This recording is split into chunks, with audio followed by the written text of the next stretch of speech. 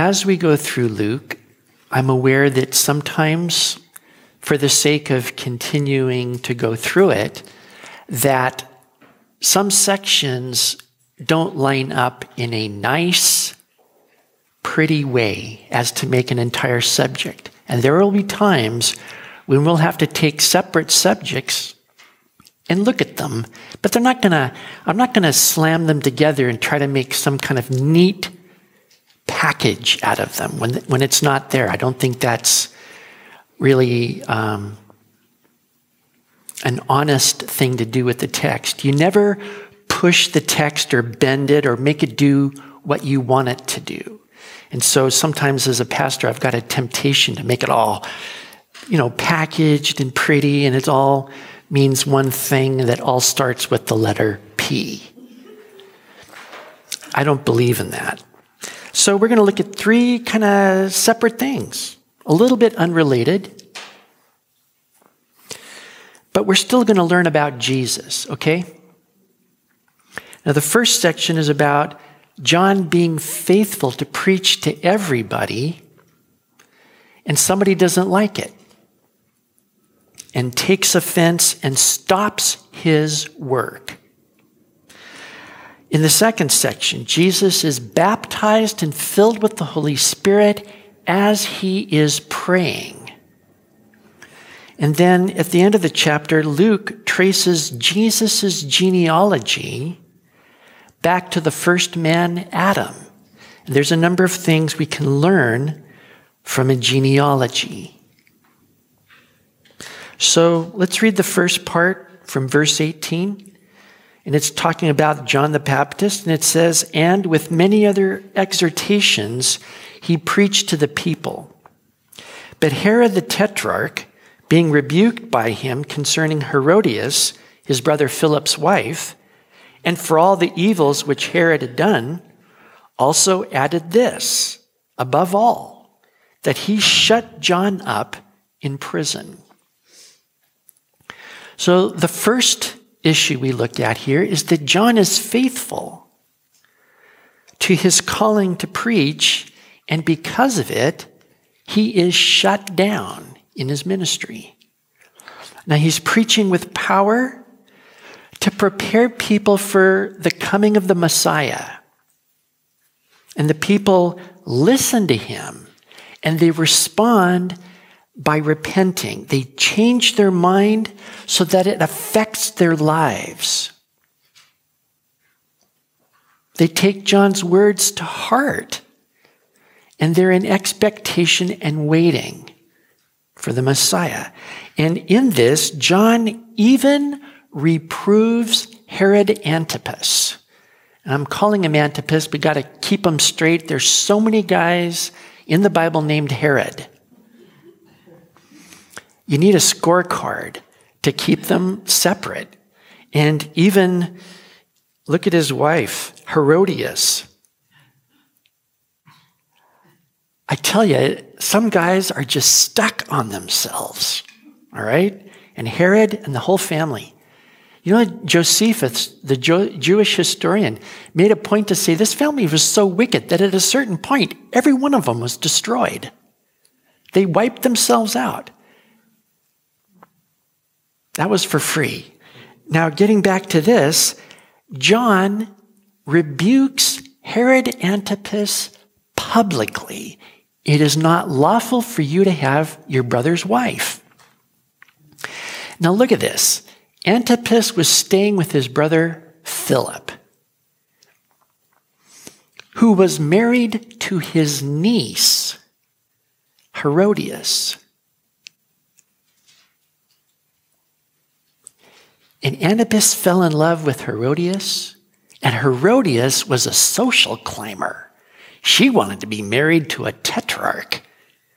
So she says, "I want you to divorce your wife." And so he divorced his wife, who happened to be the daughter of Aretas IV, king of the Nabateans. And it led to a war, and it led to his army getting wiped out. And all the Jews looked at that and said, you know what? It's because of what he did to John the Baptist. Now, this is written down by Josephus in the 1st century. He was a contemporary of Jesus. So there was other wicked things that Antipas did besides adultery, besides divorce, but they're not mentioned here. And here's John being faithful. He is warning Antipas about the wrath to come.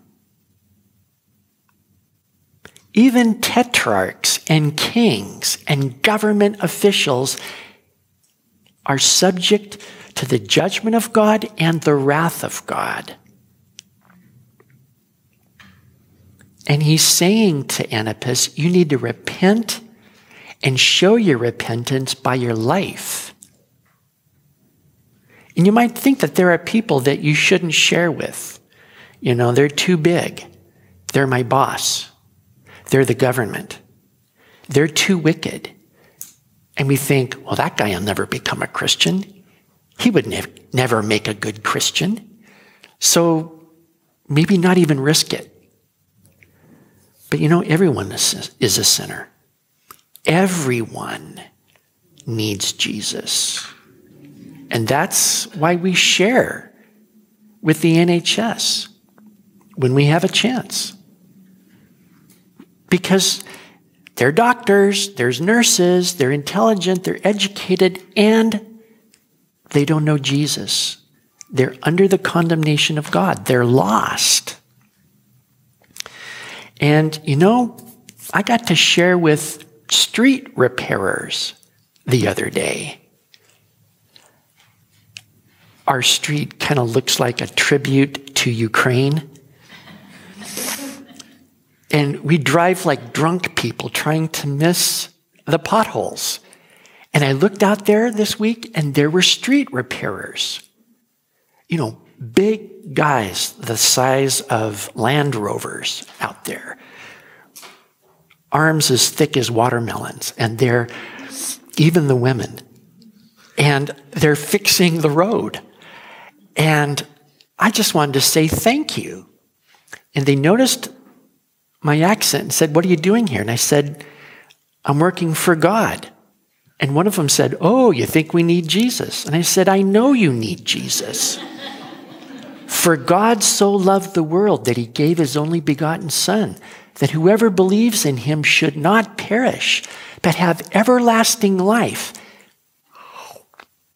It got quiet out there. And one of them made a polite noise, and I knew we were done. But it's amazing what happens when you take that little shot and you just say John 3:16. And you know what? Street repairers need Jesus. Just like the cashier at the grocery store and the cashier where you fill up your car. And everywhere you go,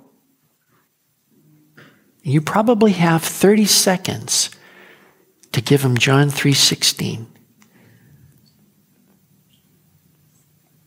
Now, you know, Antipas needs salvation like a street repairer. Doesn't matter that he's the tetrarch and the government and all that. Even prime ministers need salvation. That's why we pray for the government and parliament. See, we're doing an important work on Tuesday nights. And rather than complain, you can do something practical about it. Now, Antipas, he's big and he's tough. And he's used to having his own way. And throwing God's word behind his back is not new for him.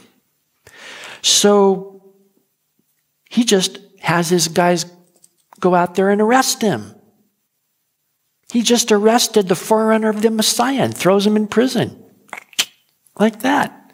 And that's it. John is done. Now, I don't like this. You don't like this. This is God's work, right? This is the most important thing going on the planet. And you'd think that God would supernaturally look out for John, give him protection, break Herod's legs, And he doesn't. And we go, you mean he gets locked up? And that's it? God does spring people out of jail. Sometimes. And sometimes he doesn't. And it's up to him. Jesus said, everybody who follows me is going to suffer persecution. And we see here that he is right. Jesus did not promise his followers a magic life without suffering. But here are some things we can take away from this. Do you know that God does not require us to be successful? All he wants from us is to be faithful. And evangelism is not about winning a debate and knowing the secret judo technique to flop your opponent on his back. We're not selling a product. All you have to do is sign this and you're done. You can leave now. We are just telling people, and we're telling them regardless of how they receive it. That's not on us. You know that only God can open hearts, and it really is up to him, even if it takes 18 years. See, that's on God. All he's calling us to do is to come out with it. And so you don't take it personally when somebody shuts you down for talking about Jesus. Just be faithful and keep giving out John 3:16. You also don't have to be scared to talk about Jesus when the Lord gives you an opportunity. You ask Jesus to give you courage and love for that person. Help me to love this doctor. Help me to love this street repairer. Because I found that when you're loving people, you're not scared because you're not thinking about yourself. You're just thinking, you poor guy. You poor educated person. You poor guy with arms like watermelons. How do you get them that way anyway? But I'm not scared of you because I actually have compassion on you. And I'm not going to tell a street repairer this, but I love you. He could take it wrong. But I will tell him John 3:16 and not worry about it because it's amazing. They all get quiet. That happened when I was in the bar. I was in a pub playing an open mic. And instead of just playing music, I thought I would do a rap. Hey, here's a 3,000-year-old Hebrew poem I wake up with every day. And I recited Psalm 23. Same thing happens. Super quiet in a pub, I'll tell you that. Wow. You see, there is power in the Word of God. And Charles Spurgeon said, you don't defend a lion. You just let the lion out of its cage. The lion's going to do its work. So all you do is just give out the Word of God and let it do its work. That's all we're supposed to do. Now, these people look tough. They're intimidating. So what? They're still lost. And so you love them and have compassion on them. Now, you know what? People get to oppose God and reject the gospel and look smart and funny and get in the last word and the zinger and make you feel like a dope. They get to do that now. So you just forgive them. Brush the dust off your clothes and go find somebody else. Because nothing can stop the judgment of God. Did you know that? They can't postpone it. Antipas couldn't postpone judgment. Let him talk. Let's see what happens in 200 years. How tough they are. Snazzy zingers. That's not going to really do anything in front of God. Nobody is going to have some smart aleck thing to say to God.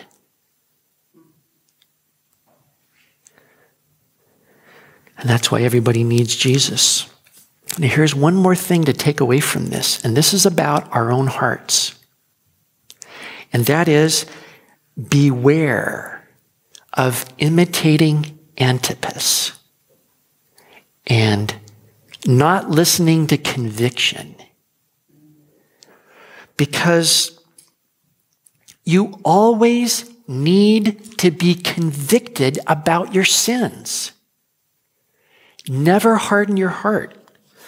If you stop listening to this conviction, then you're not going to make judgment go away. You're going to harden your heart. That is dangerous. Now, conviction is humbling.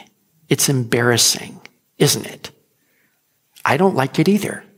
I would like to think I'm a better person than I really am, but I'm not. And if you just take it on board and say, yes, it's humbling, but I'm going to listen every time, you know what? It's really going to be embarrassing to endure everlasting shame and contempt. And you don't want to go there. So a little bit of temporary embarrassment now to keep your heart soft is absolutely necessary. Do not avoid that conviction for your sins. Now look at the second part here in verse 21.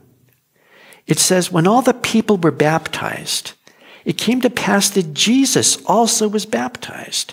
And while he prayed, the heaven was opened, and the Holy Spirit descended in bodily form like a dove upon him. And a voice came from heaven which said, you are my beloved Son. In you I am well pleased. Now, obviously, John baptized Jesus before he got arrested, right? So we've kind of tied up John the Baptist, and now we're switching our focus to Jesus.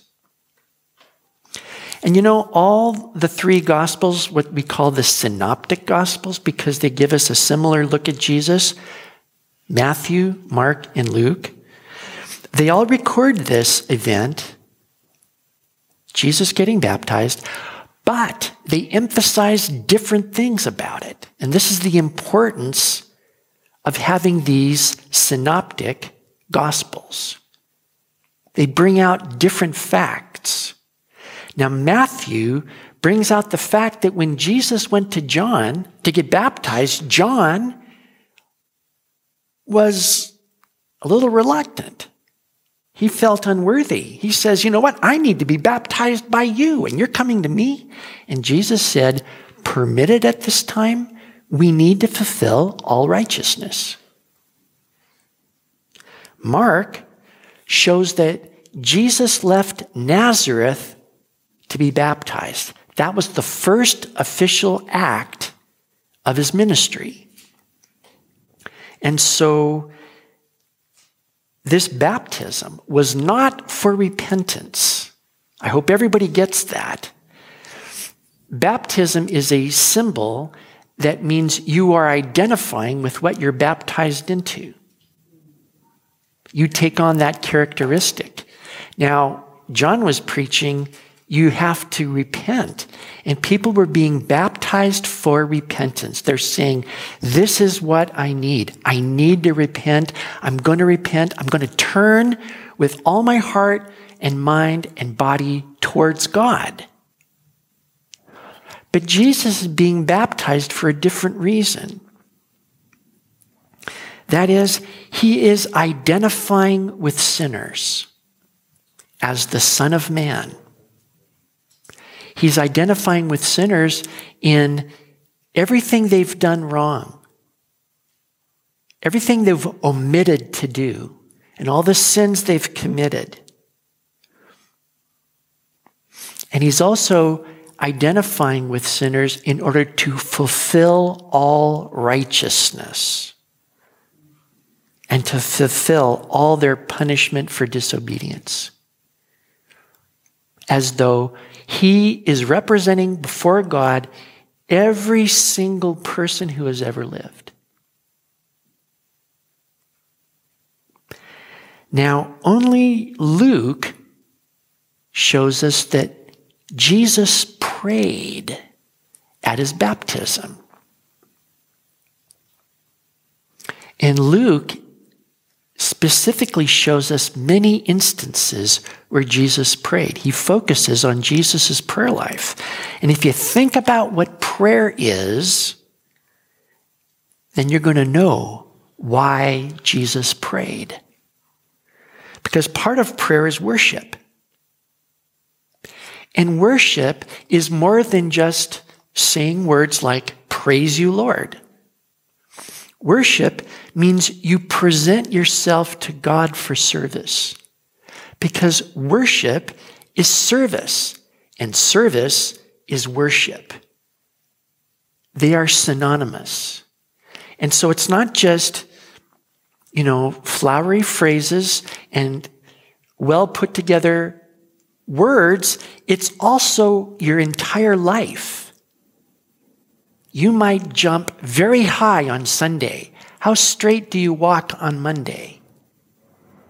24 hours a day, you should say, okay, God, you're worthy of everything I am and all that I have. And so behold your bondservant. That's what worship is. And remember, this is Jesus' first official act as Messiah. And he is offering himself as the servant of God, prophesied in Isaiah chapter 42. The servant of God, the bondslave who will accomplish all of God's will. So that could be one thing that Jesus is praying about. Another part of prayer is thanksgiving. You acknowledge all of God's goodness toward you. You're aware of it so that you can thank God. You know when somebody does something nice for you and you don't acknowledge it, it is insulting. They don't notice. They expect you to be their personal slave. You should have emptied the dishwasher. You needed to hoover the house. But you don't get any thanks or acknowledgement for it? It's insulting. So here's Jesus. He is acknowledging all of God's goodness, aware of it, and especially even the bad things. Because Jesus knows he's going to suffer. And yet he can look at all of that he knows is coming, and he gives God thanks. Because everything Jesus is going to do is as the servant of God. But see, God is going to work all things together for good. He knows this, and he's thanking God even right now. Thank you. Thank you that nothing can stop you, Heavenly Father. Thank you that I am yours. I am your bondslave. Part of prayer is adoration, an emotional part. And, sometimes we get a little critical of emotional or emotions in the worship because people can kind of use it like a drug and kind of whip themselves up and kind of get on a high in emotion and all that kind of stuff. And again, it's kind of bubbly and frothy, but a lot of times it doesn't translate into this affection and connection with God the emotional thing is really important, and it's part of being a godly person. You shall love the Lord your God with all your heart and with all your soul. With the whole person, and that means your emotions, and there's an emotional attachment that is okay. It should be there. This is not a business where we punch in and say, okay, God, praise you. That's what I'm supposed to do until I'm punched out and go home and just watch, Star Trek. I'm done. But this is the sort of thing that involves the entire person, 24 hours a day. My heart says, your will, O God, is written on my heart. I delight in doing your will. There's an emotion there and a bond. That's where my heart is at. Now, Jesus is not taking God's will and his own will and seeing if he can't average it out somewhere. Kind of God, kind of his own thing, but kind of God. The human heart isn't big enough for that. You can only have one master. You're going to hate one and love the other, see? Jesus is unbelievably all for God with all his heart. And this is part of what he's praying, this fabulous, all my life is yours.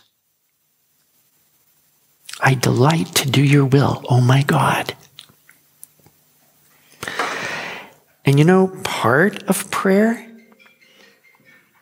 is answering your phone. And then you take that phone and throw it right on the ground and say, get behind me, Satan. Part of prayer is making request. We call it supplication. And really, this is like being helpless before God. Now, you think, well, Jesus is God, right? Jesus always knows what to say. He always knows what to do. He's the most capable guy on the planet and the universe and all time. And Jesus is praying? Jesus is also the perfect man.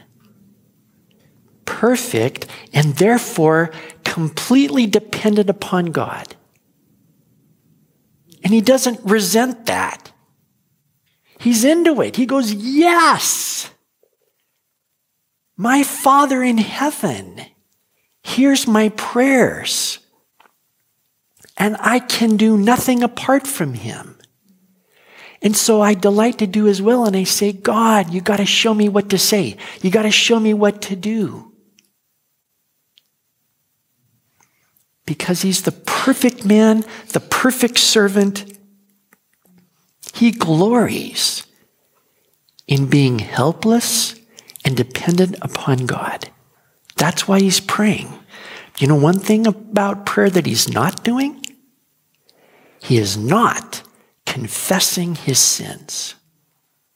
That's what you and me do, but not him. Because there's no conflict in him. There's no little tiny thing about wishing he could just get married and settle down and have a nice family and a picket fence and all that stuff. He doesn't care. You know what? He is there 100% for God. And he's saying, all that I am, all that I have, I present it to you.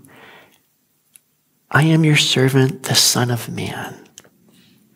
And that's when God responds and the heavens are opened. And the Holy Spirit comes down upon him in the form of a dove and rests upon him. And the Father actually speaks and says, this is my beloved Son, in whom I am well pleased. This is fabulous. You know, God gives his Holy Spirit to those who obey him. That's what Stephen says in Acts chapter 7. And here's someone who is so utterly yielded to him that the Father is delighted. What a fabulous relationship. Jesus delighting in the Father delighting in Jesus, and the Holy Spirit given to delight even in Jesus' inmost person, to enable him to do a perfect work of salvation. You know, that dove has been a symbol of peace ever since the flood, Noah's Ark. And here's what Jesus is going to do. He's going to establish the will of God and make peace. And he looks at us with all of our dependence on ourselves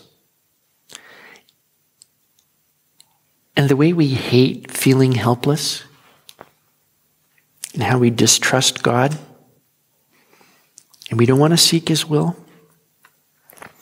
and our ingratitude for all the good things that God is doing, and our emotional detachment and our ambivalence. We're conflicted. Yeah, I want to obey God, but yeah, I want to do my thing too. We kind of walk wobbly and unsteady. And Jesus says to the Father, you know what? They're so lost. They're so lost. They're hurting and scattered like sheep without a shepherd. Father, do all your good will. Please use me. Please let me save them. Please enable me. Please do all your good will through me. And God says, yes, I will. That's what's happening here.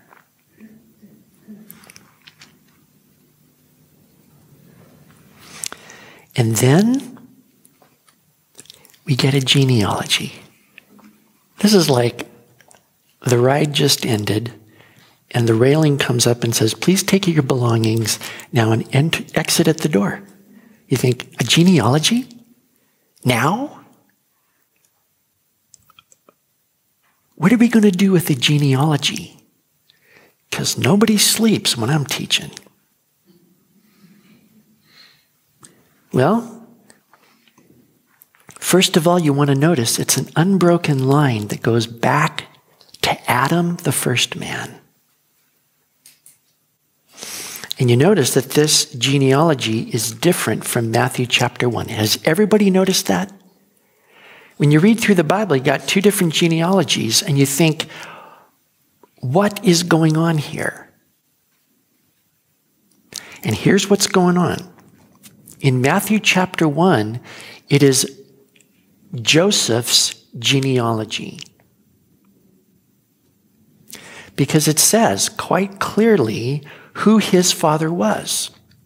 And you can trace his genealogy back through all the kings of Judah till you get to David.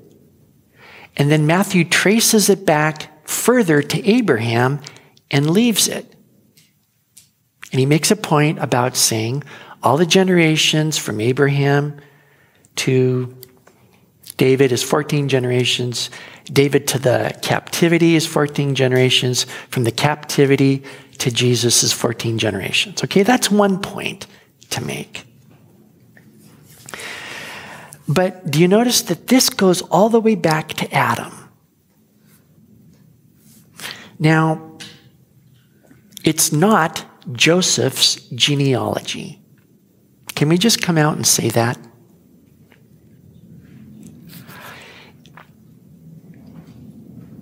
Joseph is descended from David, and as such, he inherits the promise that God made to David. One of your descendants will sit on the throne forever.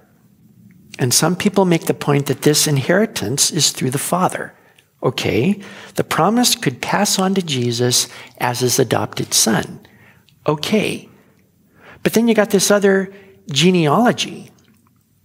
And you notice in verse 23, it says, now Jesus himself began his ministry at about 30 years of age, being, as was supposed, the son of Joseph, the son of Heli. Now what you have here is really Mary's genealogy. Because Luke is telling us in so many words that we know that Joseph was not the father of Jesus. It was supposed he was Joseph's son. They didn't go into that. But really, Mary also is descended from David. And the reason we know this is that it fulfills the promise of God in 2 Samuel 7, that from David's body would come the Messiah. And it's the same terminology used when God made the promise to Abraham. One who comes from your own body will be your heir. And you know, God waited until it was impossible. Abraham was 99 years old. He was not going to have kids, humanly speaking. God always intended for that son of Abraham to be miraculous, life out of death. And he means it the same way here. It was physically impossible for Mary to have a child without a human father. God always intended for there to be a miraculous birth to bring his son into the world. So that Jesus is physically descended from David.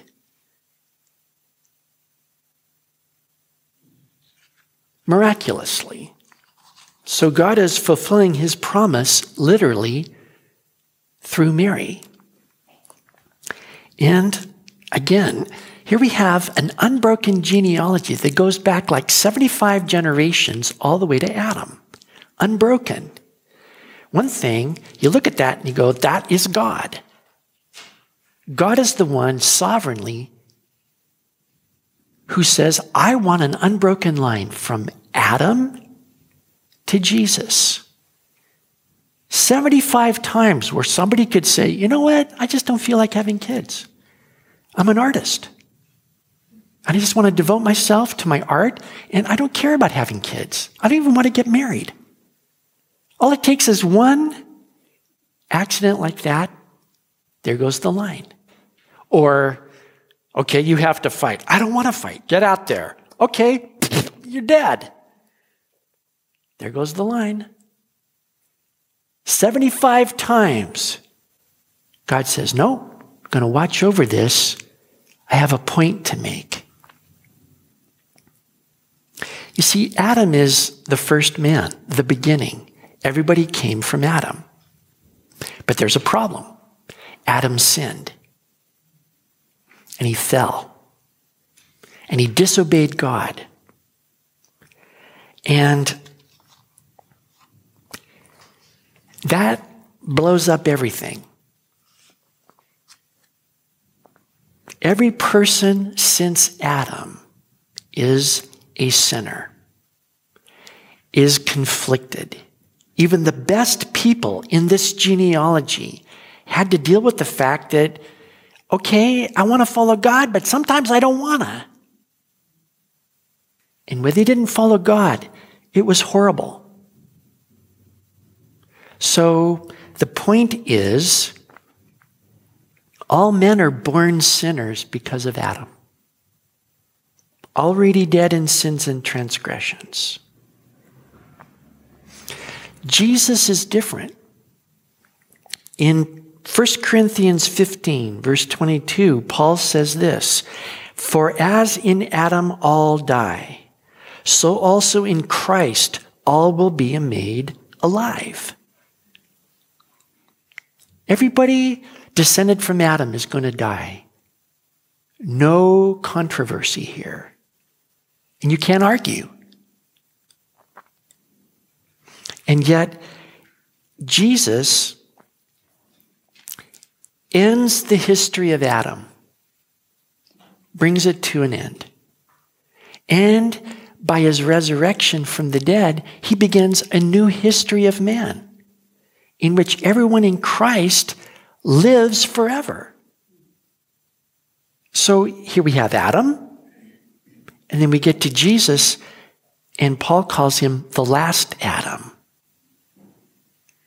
Aren't going to be any more Adams, no more beginnings. He is the beginning, right there, of a new history and a new race. Now, some people say, well, it's not fair. I was made a sinner because Adam sinned. You know, I don't think that's fair. I didn't ask to be born and made a sinner. Well, the same principle works in Christ. That if you are in Christ, everything about Jesus becomes true of you. You are dead to sin. You're dead to your old life.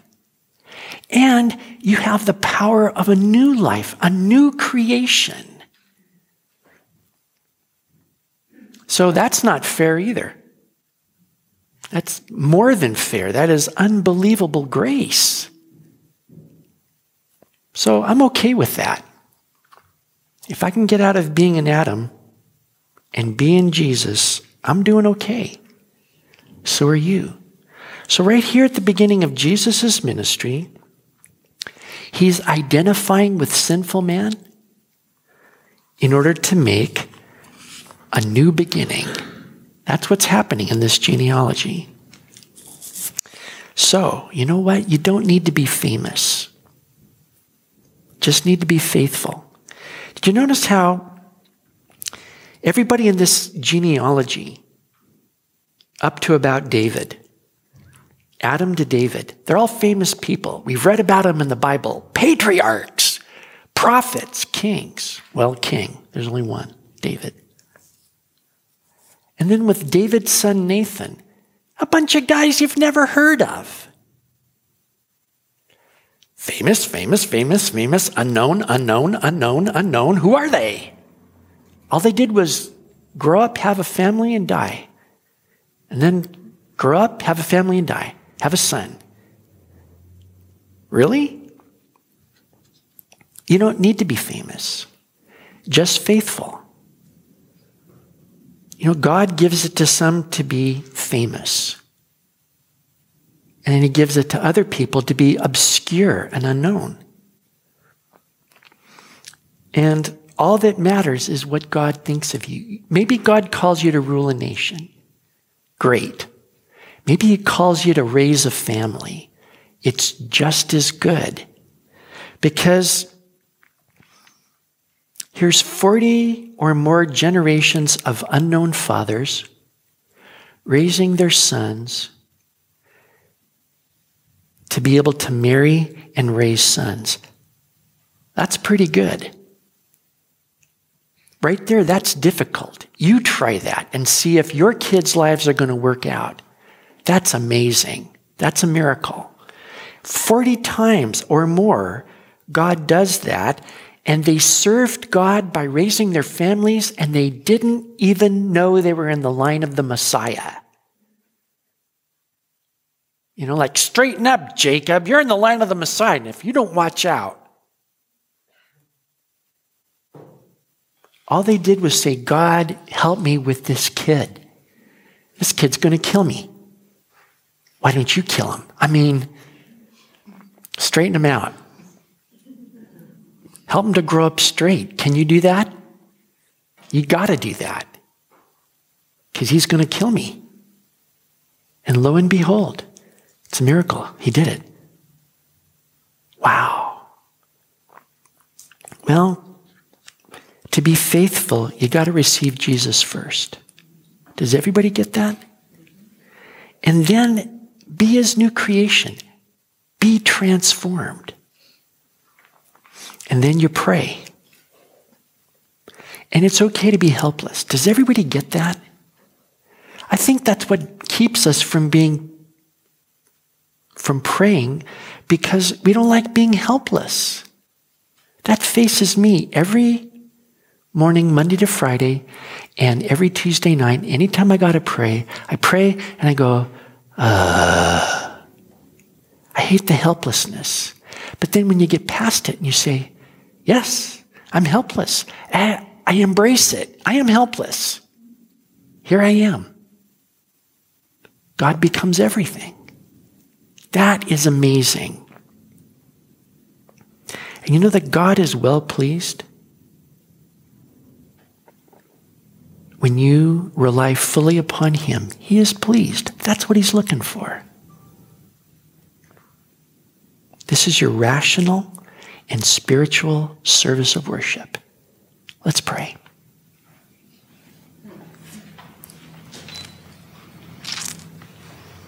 Thank you, Heavenly Father, that you blessed Jesus so much with your presence. And I thank you that you bless us with your presence. Thank you that we can go from being sinners to being righteous, from being dead to being alive.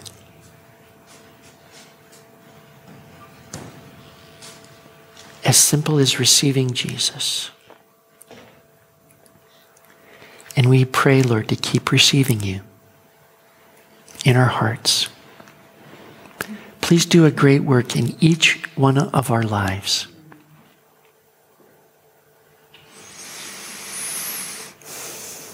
And please help us to be okay with being helpless as we look to you. We thank you, Lord, in Jesus' name. Amen.